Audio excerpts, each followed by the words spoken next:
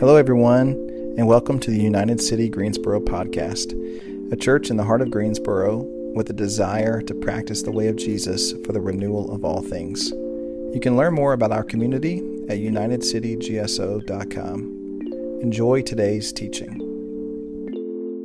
If you're new today, welcome. We're glad that you're here, and I hope that you feel a sense of hospitality and a sense of warmth. And I also have some encouragement for you. As of next week, we'll no longer have to sit in plastic chairs ever again.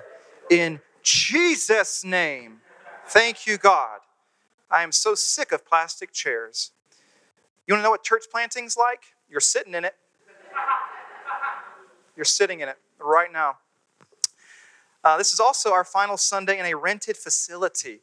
What a miracle, guys. We've been given a building for free, and I'm so grateful, and I cannot speak more to God's favor over the last 3.5 years of navigating this relationship, and I'm blown away. And so no more sleeping on a friend's couch, no more renting an apartment. We own our own house, baby, and I'm pumped, and I'm excited, and I'm looking forward to it. I do feel like the last year, in some regard, coming out of the pandemic, has been this reorienting of our community. And it's been a reorientation for the whole church in the West at large. It continues to be, I think. But in some ways, I feel like God has been cultivating almost this new core team, this new community that is now becoming Emmaus Church. And it's really exciting. And so I'm looking forward to jumping in next week, our first gathering at Reams Drive, which is now on Google Maps. Come on, is going to be happening. And so we're really excited about that. So we are in week 5 of our summer teaching series called Summer in Rome. Over the last 2 weeks, we have heard from Cameron and Vania expounding on and teaching from Paul's second unit of thought in this letter, specifically Romans chapter 5 through Romans chapter 8. And I thought they did a brilliant job. What do you guys think? I thought they did a fantastic job, well-crafted, well-thought-out job. And I love to see the diversity of voices in our community and the different approaches to teaching. So very encouraged by that.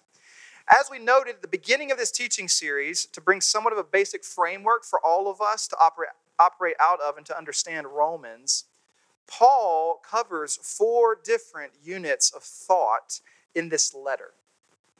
And the letter is bookended by this proclamation of the gospel. The gospel in Greek, as we've said before, is euangelion, or it's the royal announcement of Jesus, his kingdom, and the implications of that reality. And Paul bookends the whole letter with the proclamation of the gospel. These 4 units of thought, very quickly, that help provide some understanding at a high level, are Romans chapters 1 through 4, which look at Jesus as a rescuer, because Paul has a very Christocentric vision in terms of his writing. He focuses on Jesus as rescuer in Romans 1 through 4. Romans 5 through 8 focus on Jesus as representative. And then Romans chapter 9 through 11 focus on Jesus as reconciler. This will be the unit we're in today. Romans 12 through 16 then focuses on Jesus as a restorer. And so this provides a high-level basic framework to operate out of as we navigate the dense and challenging and tumultuous waters that is Romans. This is a very dense and complex letter because of all the ground that Paul the Apostle covers. Some might say it is a theological treatise or a systematic theology, but that leaves out a lot of the other topics that Paul covers in this letter, such as ethics and morality, as well as navigating diverse communal dynamics. As much as Paul is a theologian, and he's a scholar among scholars, he is also a missionary with a pastoral heart, seeking that all be changed and transformed by the person of Jesus. And living into that together.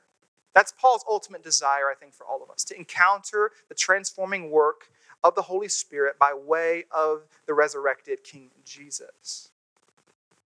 Though Romans is for all of us, and it is, all the scriptures are for all of us, it was written to a multi-ethnic group of house churches, totaling no more than 100 people, located within the urban core of the most powerful and influential city in the Western world at the time, that being Rome, Italy. A comparable for us, I think, when we think about Rome in this context, for us as modern Westerners, would be a letter written to urbanites located in Washington, D.C. That kind of provides a parallel. Rome was a political center, the political center for the entire world. An empire that spanned roughly 25 to 30% of the entire world population at the time. And so just imagine you're writing a letter as a pastor or missionary or theologian to a group of Christians or believers in the urban core of Washington, D.C. This provides for us an awareness of the context. And today, I have good news for you. And I also have some very hard news. Not bad news, hard news. The good news is that Romans chapters 12 through 16 is all praxis. It's all practical theology for everyday living. How do we put into practice a lot of what Paul is teaching? What are the daily implications? Very pragmatic. The hard news is that we aren't in Romans chapter 12 today. Romans chapters 9 through 11 could quite possibly be the deepest and most debated waters of the entire letter to the Romans. Romans 7 and 8 kind of begins heading in this direction, but Romans 9 especially has been the topic of great discussion and discourse amongst theologians for centuries. And I'm saying, let's get in this little tiny boat together and go into a storm. Let's make this happen today, okay? So, I'm walking a fine line between seeking to pastor you in the way of Jesus, as well as theologize with you regarding what might feel like abstract, esoteric, or arcane, out there ideas about how God's providence and his sovereignty interacts with the agency and freedom of his people on the basis of potentially the most polarizing words in Christian theology: predestination and election. Who's excited to be in church today? Ha ha ha. Some of you are like, can I leave now? Is it okay? Is the door unlocked? I do want to get into this conversation a bit this morning because I feel like it is relatively important, despite some of you who might disagree. And some of you might have come in this morning with presuppositions or preconceived ideas, and that's totally okay. But I do want us to kind of have an awareness of street-level theological terms that we use even when we don't know it. For instance, all things happen for a reason. That is a profound theological statement. You are making assumptions when you say such a thing. Or, it's okay, whatever happens, happens, God's in control. Another profound theological statement that we make on a street level view every single day. And so I want us to kind of be aware of these ideas and the grounding of such ideas, or the lack of grounding for such ideas. But before we get into this conversation, I do want to give a kind of condensed overview of this unit, because this, again, is one of the most debated, discussed units of thought in the entire New Testament, let alone the entirety of the Scriptures. And theologians have been debating this for centuries, and I have a few minutes here this morning with you to pastor you in the way of Jesus. So I'm not going to parse it all out. I don't have decades to do that, but I do want us to kind of lean into it just a bit. If you remember from the opening talk, which you can go back to on podcasts or on YouTube, in this teaching series, I provided a lay of the land regarding what was happening in Rome at the time of this letter being written. This is a mixed group of Jewish and Gentile Christians, or Roman Christians, but it's more specifically a group that is now majority Gentile, because all Jews in the late 40s AD were kicked out of the city under Emperor Claudius, but have just re-entered the city of Rome roughly 5 years after, now under the rule of Nero. And there is now some ethnic, cultural, and theological tension rising amongst these house churches between these two groups of people. So that provides for you the pastoral situation that Paul's navigating in Rome. Here are the two primary tensions that the Roman church is facing. Here's the first. Jews still seem to believe that righteousness can be obtained through works of the law as well as through their ethnic lineage. That's tension number one. The second tension is that Gentiles, on the other hand, have this temptation to be antinomian, which is essentially to say, I can do whatever I want now because of the grace of God. Nothing else really matters anymore. Nothing, you don't have to tell me what to do. It fits perfectly with modern millennials in our moment right now. That's the definition of being antinomian. No one can tell me what to do. So Gentiles have this temptation in the first century, as well as the temptation to dispel Israel and its history altogether. Because they're thinking to themselves, okay, Israel, you've had your chance. You've had your day. You've had your moment. But now we're the church. We are God's chosen people.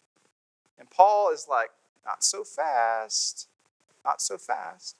In Romans 9 through 11, he's working through these two tensions at hand. In fact, I love Paul because he is masterful at putting both groups in their rightful place. Just like a masterful parent discipling two kids at the same time. We were at the beach a couple weeks ago, and I saw a parent who had two young kids, and both of them were fighting each other, going back and forth, and it was masterful to watch this dad put both kids in timeout and explain to them why each of them were wrong. And I'm like, this is what Paul is doing in Romans. And so I started talking to him about theology and Paul, and he was like, I'm just kidding, I didn't actually do that. But he's doing this. He critiques both. And we live in a moment, friends. I'm not going to go on a rabbit trail. We live in a moment that requires critique of both sides of the polarized spectrum in our society. Both have to be put in their rightful place. And they will be by God. Okay? So Paul's not choosing one or the other. He's saying, no, both of you got some things you need to work through. Both of you have some ideologies that you need to flesh out that aren't complete. So in this unit, Paul is primarily focusing on Israel. He's primarily focusing on Israel, but he's primarily speaking to a majority Gentile community. There are some Jews in the mix for sure, as I said, but he's focusing the talk on Israel, but speaking to majority Gentiles. And he's looking at the past, present, future, and the incorporation of Gentiles into the family of God, specifically Israel. Israel's past, present, and future, and the reconciliation of Gentiles into the family of God due to the work of the Messiah, Jesus, on the cross, and now extending God's righteousness and blessing to all of the nations and all of the world. This was the original job description given in the Abrahamic covenant in Genesis chapter 12, that the people of Abraham, Israel, would be a blessing to the nations. And now we see that Jesus has come and he's bringing the nations into him and extending blessing now to the entire world because Israel, remember, failed at their vocation. So Romans 9 is about Israel's past. Romans 10 is about Israel's present. Romans 11 is about Israel's future and the inclusion of Gentiles in it all. And I want you to look around the room right now. You're looking at Gentiles. Everyone in this room is a Gentile, non-Jewish ethnically. Okay? Anybody have any Jewish friends? Not religiously, but ethnically. Anybody at all that's Jewish ethnically? Very cool. Awesome. So this is very important conversation for such friends. Okay? All of this is wrapped up into a metaphor in Romans chapter 11 of an olive tree that's given, speaking of this reconciliation of the two groups into one olive tree. But before we kind of dive in, I want to just mention briefly, for some of us, the people of God begins with Israel, not us. In fact, when we even say the church, that's a little bit later on in the first few centuries of the church. That's kind of foreign language in terms of the defining mark of the people of God. It's always familial language in the scriptures. Church or ecclesia means the gathered ones, the called out ones, okay? But what God is doing is he is redeeming the world through families. and specifically through a family, okay? But the people of God begins with Israel and then includes Gentiles because of Christ. The church doesn't replace Israel, okay?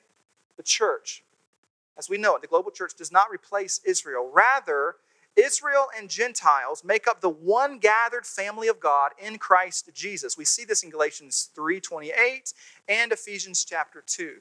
All of Ephesians 2 is about one new humanity. Galatians 3:28, Paul says there's neither Jew nor Greek, slave nor free. He's not saying there's not difference. But what he is saying is there's no hierarchy any longer. You're both equal. You're equal. You're one in Christ Jesus. The two are reconciled together. Now, you tracking so far? Okay, awesome. Here we go. So this unit of thought, Romans 9 through 11, is referred to as a chiasm in a literary sense, because Paul is balancing either ends of the section, and he's drawing the eye and ear to a centralized statement, specifically in Romans chapter 10, which we read earlier. Like many Psalms, this unit opens with lament. Romans 9, 1 through 5 is lament. It's Paul lamenting. And it ends with praise. Psalms function very similar. Lament ends in praise. In the middle, there's meditation and petition. Paul also has some 40 plus references to the Old Testament in this section alone. 40 some references to the Hebrew Scriptures in this section alone, meaning there is Scripture all in Romans 9 through 11. A lot of the Old Testament. So when we say, oh, the Old Testament doesn't matter, that's not what the New Testament teaches. The Old Testament matters greatly. So, Romans 9, verses 2 through 5. Here's what Paul says in his lament.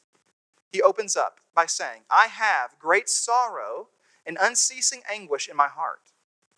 For I could wish that I myself were cursed and cut off from Christ for the sake of my people, those of my own race, or my own ethnic group. Ethnos is the Greek word here. The people of Israel. Theirs is the adoption to sonship. Theirs the divine glory, the covenants, the receiving of the law, the temple worship, and the promises. Theirs are the patriarchs, and from them is traced the human ancestry of the Messiah, who is God over all, forever praised. Amen. Now, you might be wondering, why is Paul in such anguish? Why is Paul so discouraged right now? He's been going on what felt like a theological rant for the last 8 chapters, and all of a sudden, we see some emotion in Paul. Paul is discouraged and he's in anguish because of fellow Jews who don't believe that Jesus is the Messiah, who still seem to believe that salvation and righteousness are a right due to their physical descent or their ethnicity, as well as performance of the law. But Paul goes on and articulates that just being ethnically Jewish doesn't automatically mean that one is a covenant member of Israel. In fact, he says, not all of Israel is the true Israel. And it seems kind of paradoxical in a sense, but we'll get to this in just a moment. But he says, not all of Israel is Israel. And he actually speaks to this idea over and over again, that one is not just a covenant member because of their ethnicity or their physical descent. In other words, just because you wear a Lakers jersey does not mean you are on the Lakers. I love those jerseys that people buy and they customize and it's got their last name on the back.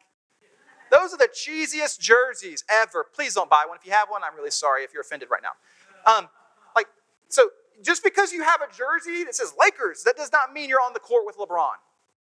Same kind of idea here in some regard. Now, it's a little off, but I think it helps in kind of understanding this dense work of Paul. And he says that it's always been this way. This is nothing new. He contrasts, in this section, he contrasts the people of physical descent and the people of quote-unquote promise. He contrasts the two. The children of promise are those who live by faith. And we see that articulated again by Paul in Galatians chapter 4, if you want to go read some more. But in Romans chapter 9, verses 8 through 13, this is when we begin moving into the deepest, darkest waters of the New Testament of the Scriptures. In other words, it is not the children by physical descent who are God's children. There again, here he is saying it's not just about physical descent or ethnicity, but it is the children of the promise who are regarded as Abraham's offspring. For this was how the promise was stated. At the appointed time, I will return, and Sarah will have a son. Not only that, but Rebekah's children were conceived at the same time by our father Isaac. Yet, before the twins were born or had done anything good or bad, in order that God's purpose in election, there's a key word, might stand. Not by works, but by him who calls, she was told. The older will serve the younger, just as it is written, Jacob I loved, but Esau I hated. The first thing we have to have in our kind of theological pocket is that God always and has always, as I mentioned earlier, selected not only a family, but a subset within a family called a remnant. God always chooses a subset within a larger family.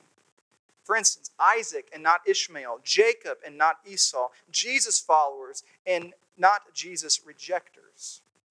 We kind of see this lineage idea, lineage of promise versus the ethnic lineage on both sides, so to speak. God always chooses a remnant from within. And so the line of promise is coming out of the line of physical descent, but it's not based on works or performance at all. And so now, here is where we get into the much debated discussion and conversation around predestination and election. The debate that occurs primarily between Calvinists and Arminians alike, culminating in these few verses. So, where does the tension lie? You read this and you're like, I don't really understand the tension. The tension lies between predetermined or predestined individual election and corporate or communal election. Perfect timing for a siren. This is the tension. In the Calvinistic and Arminian debate, theologically, the tension primarily is about individual versus corporate election, as well as predestination and divine foreknowledge. I'm going to throw a lot out there today because, again, I believe in your intellectual capacity to be able to navigate this conversation. However, I just want to also clarify this. At the center of biblical election isn't so much salvation from sin, but rather vocation and missional purpose. If we're not careful, election becomes synonymous with salvation, but that's not consistent through the narrative of the Scriptures. Israel was chosen in the Old Testament to experience the Promised Land, but not everyone in Israel experienced the Promised Land. There are other people chosen or elected by God to be used who were not saved in the Old Testament. Even Paul earlier in this letter is saying that some people in Israel, they're part of God's chosen people, but they won't be saved. There will be judgment on them. So election is actually about vocation and missional purpose, meaning God has chosen you as an instrument for his redemptive purposes in the world. He wants to use you for his purposes. God elects or chooses for purpose and service, not just individual salvation. Again, I mentioned Genesis chapter 12. We see the Abrahamic covenant.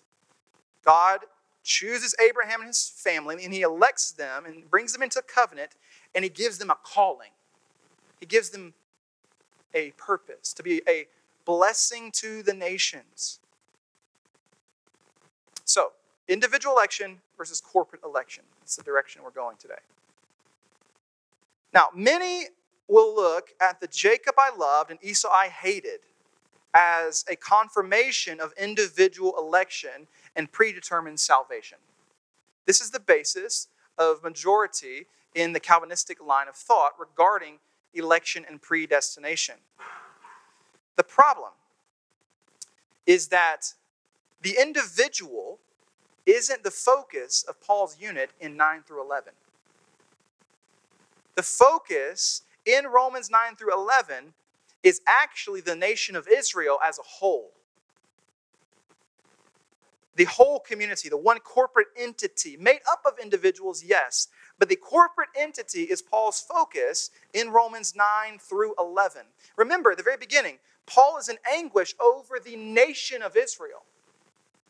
He's in anguish over the corporate community that's been chosen by God.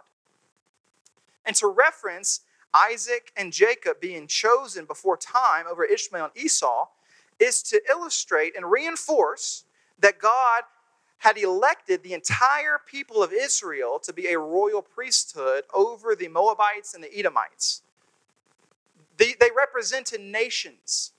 Jesus in Matthew chapter 22, verse 32, is quoting from Exodus chapter 3, verse 6, where he says, quoting Yahweh, "I am the God of Abraham, the God of Isaac, and the God of Jacob. He is not the God of the dead, but of the living." Now, is he just talking about the three individual patriarchs and their God? No. He is talking about the God of all of Israel. The God of all of those who are Hebrew. He's not just talking about the God of the individual patriarchs. He's talking about them as representatives of the entire nation. When we speak of the God of Isaac and the God of Jacob and the God of Abraham, what we're talking about is Israel as a whole. Now, Dr. Jerry Walls, who's a philosopher and theologian, says this: Paul distinguishes the irrevocable call of the nation of Israel as a whole from the fate of individual Israelites. While the final destination of the people of God is absolutely certain, the future of any given individual is determined by his or her continued faith and trust in God. Now, I realize some of you in the room you're getting a little antsy. You're getting a little antsy right now, and that's totally okay. But this all being said, in my own theology, I would lean more towards a corporate view of election and predestination. Putting it out there. Corporate view of election and predestination. I affirm both of them. Do not be afraid of these words. Both are biblical and all through the scriptures. I just see them, and I'm not the only one who sees them, in the collective and the communal sense. Now remember, we live in 2022 in the modern West that's highly individualistic. It has been since modernity, has been over the last few centuries. And a lot of this individualistic vision of salvation has actually come out of the cultural view of individualism. But it's actually foreign into the ancient world. And that our individual salvation, specifically in connection to corporate election, is conditional on the basis of faith. In other words, our joining of the collective whole, the predetermined whole, is foreknown by God. He foresees it. But freely chosen in our own volition and our response to the extended grace of God. Now, I have a ton of friends who are hyper-Calvinists. I love them. We have great conversations, and they love the scriptures. And we have wonderful debates around this conversation. And so if you are on that end and you want to debate a little bit and it'd be healthy, come on, let's do it. I would love to do that. But the accusation tends to be, well, that's you achieving salvation based on works. That's a works-based salvation. Well, I already talked a bit about how election and salvation are not one and the same throughout the scriptures. But let me give you an analogy briefly. If I were to say, I'm giving you a car for free, it's a gift. Here are the keys. And you use those keys freely, and you go start the car and you drive off, that does not mean that you have any sort of skin in the game, that you achieve that car on your own. No. You just responded to the gift. You responded to the free gift that was given to you. By you using the key that was given is not based on works. It's still the gift of God that is given to you. But we have the freedom to use the keys or not use the keys. It's based on us, primarily because we are made in the image of God. God is free, and humans, therefore, are made in his likeness and also have freedom and agency to be able to choose. Now, some will also say, well, if God knows all things, does that not also mean he determines all things? In the realm of theology, divine determinism and foreknowledge are two different ideas. Let me give you another example to kind of help bring awareness. The end is determined, but the means of which we get to the end are not. Now, again, we can wrestle and debate in this concept and idea. Here's an example. You might record a sporting event. Okay, you might record a soccer match or something. And you go back and watch it after the game is over. You know the final score. You know the exact final score of the game. You go back and watch it. But does your knowledge of the final score impinge upon the freedom of a player to pass the ball to another player on the field? No, it doesn't. Okay? So, this being said, God foreknows, but that does not mean that the way in which we move to the end is determined by God. We have freedom and agency in the matter. We respond to God's gift of grace and faith in our own volition. We are not coerced, we are persuaded. And God will continue to persuade you all the day long. When the Son of Man is lifted up, he says, I will draw all men to myself. I will woo you. So, another analogy to help break some of this down is, let's say that this afternoon at 4:30, out of RDU, out of Raleigh, there's a plane that's heading to Los Angeles. There's a plane that's heading, it's been predetermined to leave at 4:30 and arrive at 9:30. Predetermined. And you have been given a free ticket to Los Angeles and to board this plane. That plane's going to Los Angeles regardless if you own it or not.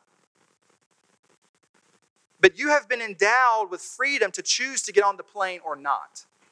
You as an individual haven't been determined to be in Los Angeles at 9:30 that evening. But because of corporate election, that plane is going to Los Angeles. You then have the freedom to respond, to get on the plane or not. The free ticket has been extended.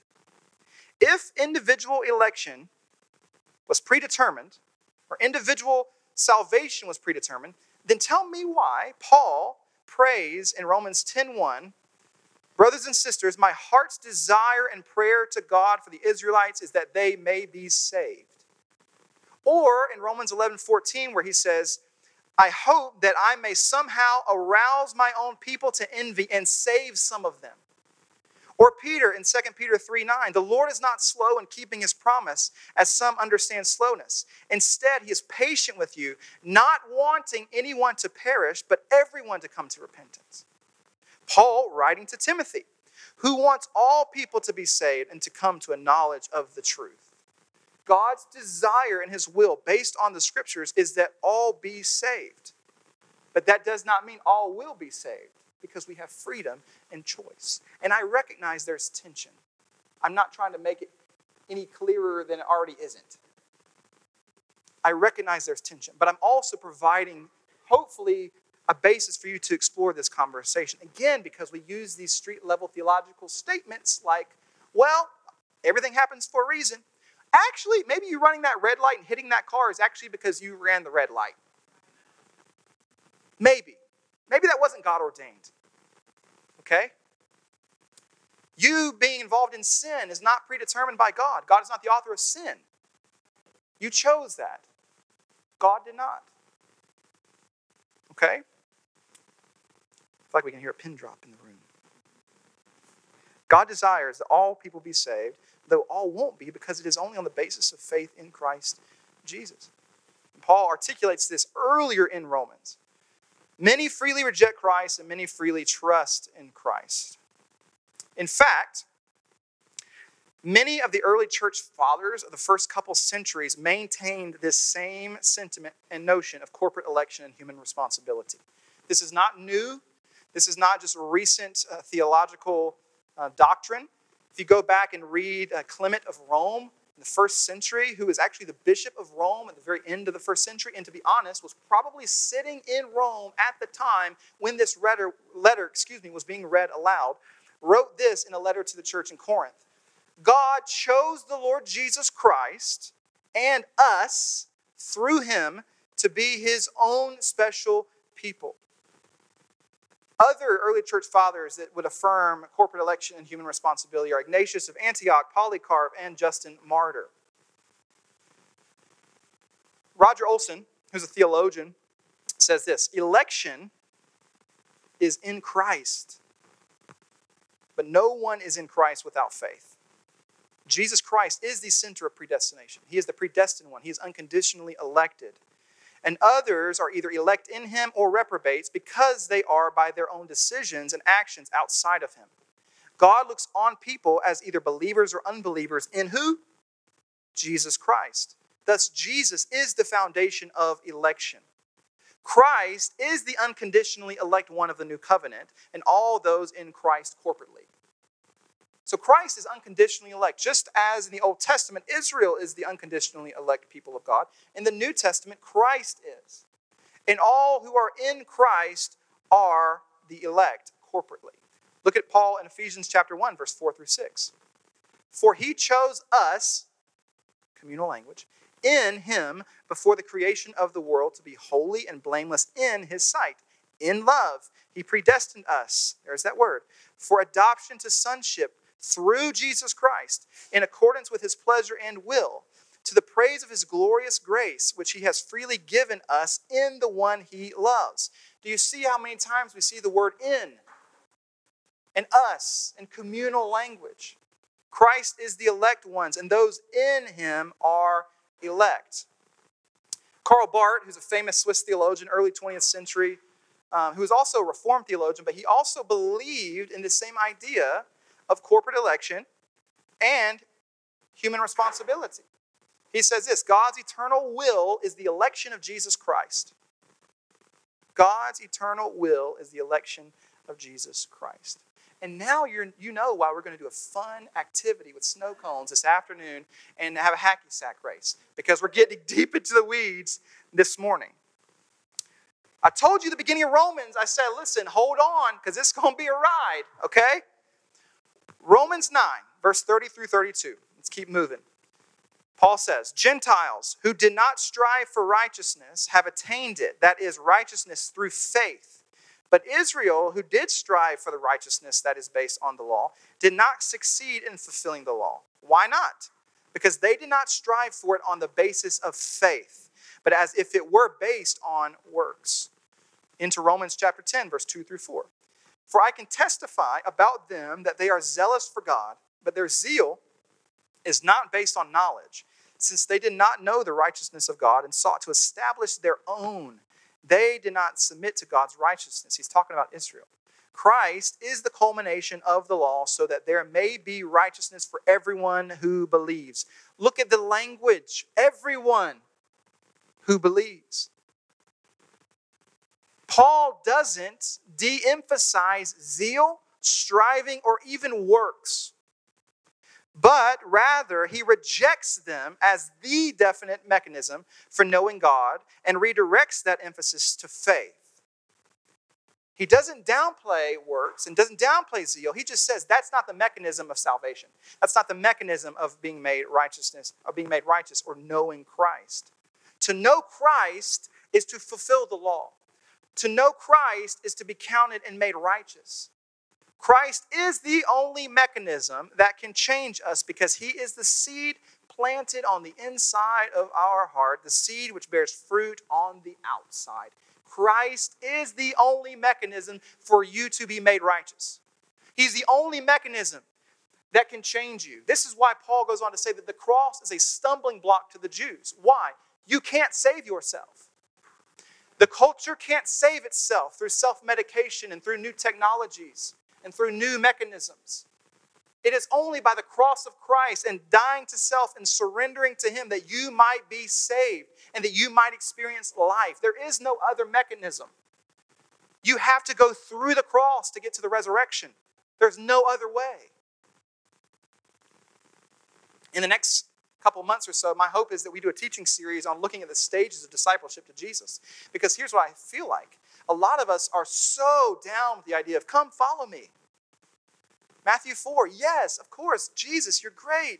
You're really cool. You're kind of hip. Like, you got some really cool chacos on, and you talk with a self voice, and you're just really neat, and you probably listen to Bon Iver, and you probably drink tea. Like, you're really cool. And then Matthew 16, Jesus says that if anyone wants to be my disciple, you must deny yourself. Take up your cross and follow me. You cannot be my disciple unless you die to self. Ooh, ooh.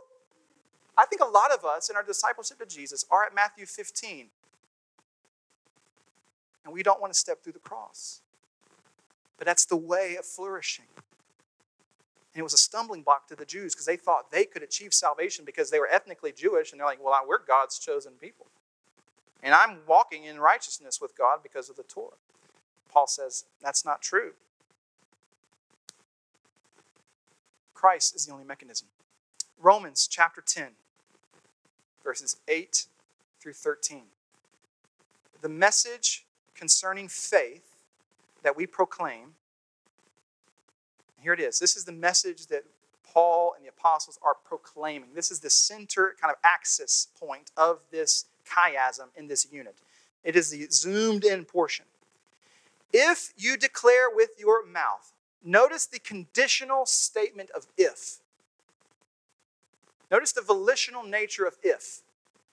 If you declare with your mouth, Jesus is Lord, which we articulated is the gospel in 3 short words, and you believe in your heart, that's active faith, that God raised him from the dead, you will be saved.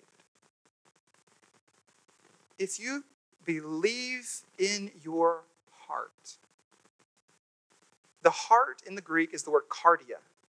And it's not just the organ in a person's being, but it's the center of all physical and spiritual life. The center of the personality, the intellect, emotions, and the will. The center of the entire human mechanism is the heart. And if you believe in your heart that God raised him from the dead, if you believe at the center of your being, your mind, your emotions, your intellect, your will, your personality, that God raised him from the dead, you will be saved. Philosopher Dallas Willard says the aim of spiritual formation is not behavior modification, but the transformation of all those aspects of who you and me were, of you and me, where behavior comes from, the circumcision of the heart.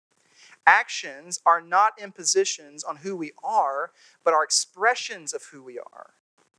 They come out of our heart and the inner realities it supervises and interacts with. If you believe in your heart that God raised him from the dead, you will be saved.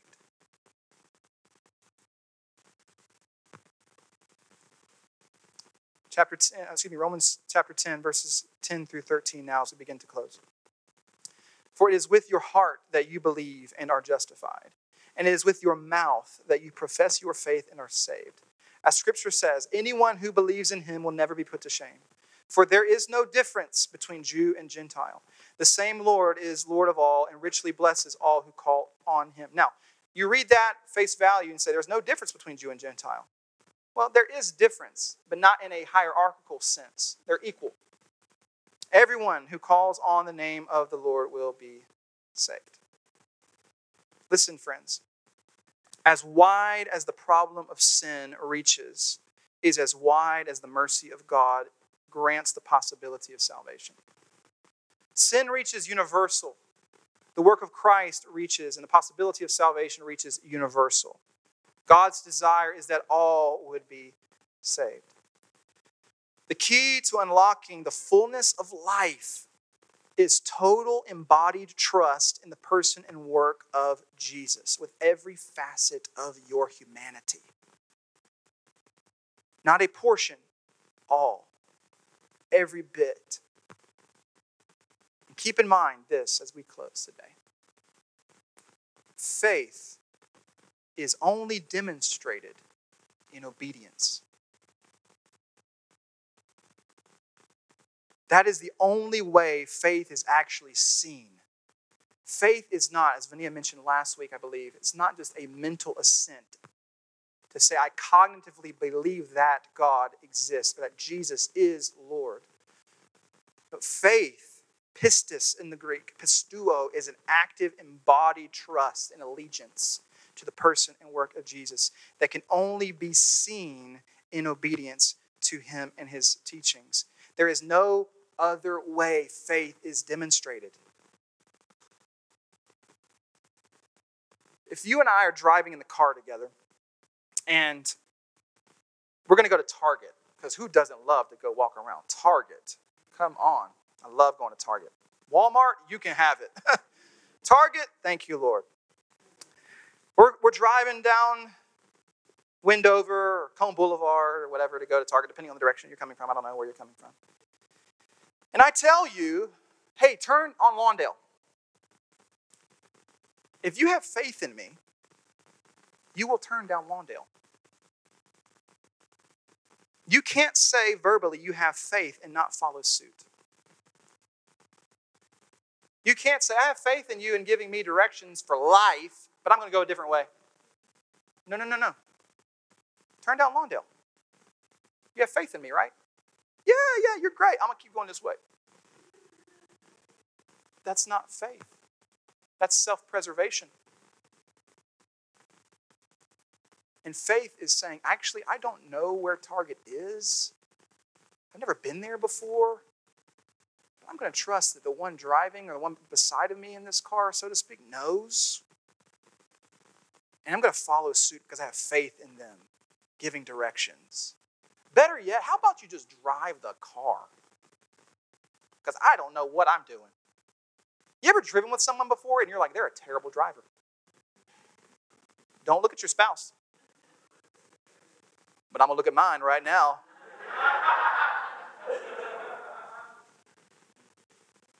Some people legitimately need God in the front seat and giving them legitimate directions.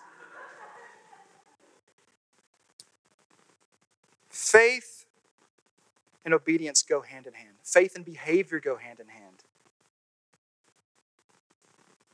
Faith requires circumstantial response of behavior. Faith only comes up in circumstances where there is behavior. Faith requires a crossroads of options. Faith requires that. Trust requires options. Either this way or that way. So here's my question as we close. Vania, can you come on up and just strum on the guitar as we wrap up? Because I'm sure everyone's brain is about to explode right now. I really hope not. Here's my question. Do you trust the voice of your rabbi? Or do you trust some other voice? Better yet, which voice do you trust?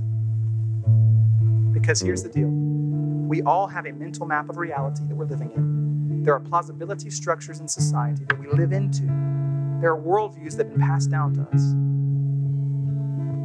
And we have to be able to ask the question, what map am I trusting?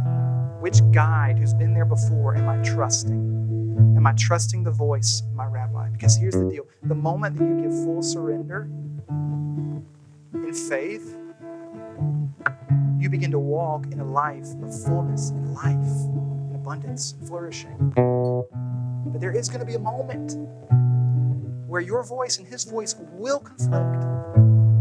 If your voice never conflicts with the voice of Jesus, you're following an avatar that you made, not King Jesus. You should be frustrated with Jesus when you read the scriptures. And my greatest desire as a community, especially as we become Emmaus Church, is that we would embark on a journey together, collectively, communally, trusting in the voice of our Rabbi Jesus, who doesn't just happen to be a great teacher, but happens to be Redeemer and Savior and God incarnate and King of the cosmos, who has demonstrated his love for us, that while we were yet sinners, he died for us. As Vania mentioned last week, there is no other deity represented in the world that has demonstrated their love for us. Not a one. And the invitation for us is to journey together. In the midst of our doubts and our frustrations and our challenges and our trials, and I know they are rampant in the room. In the midst of the tensions of life, the chaos, would we walk in this narrow path together on a journey? Recognize that Jesus has come up sometimes when we least expect him, just as on the road to Emmaus, and he begins to tell the story of himself and the story that you and I actually live in right now.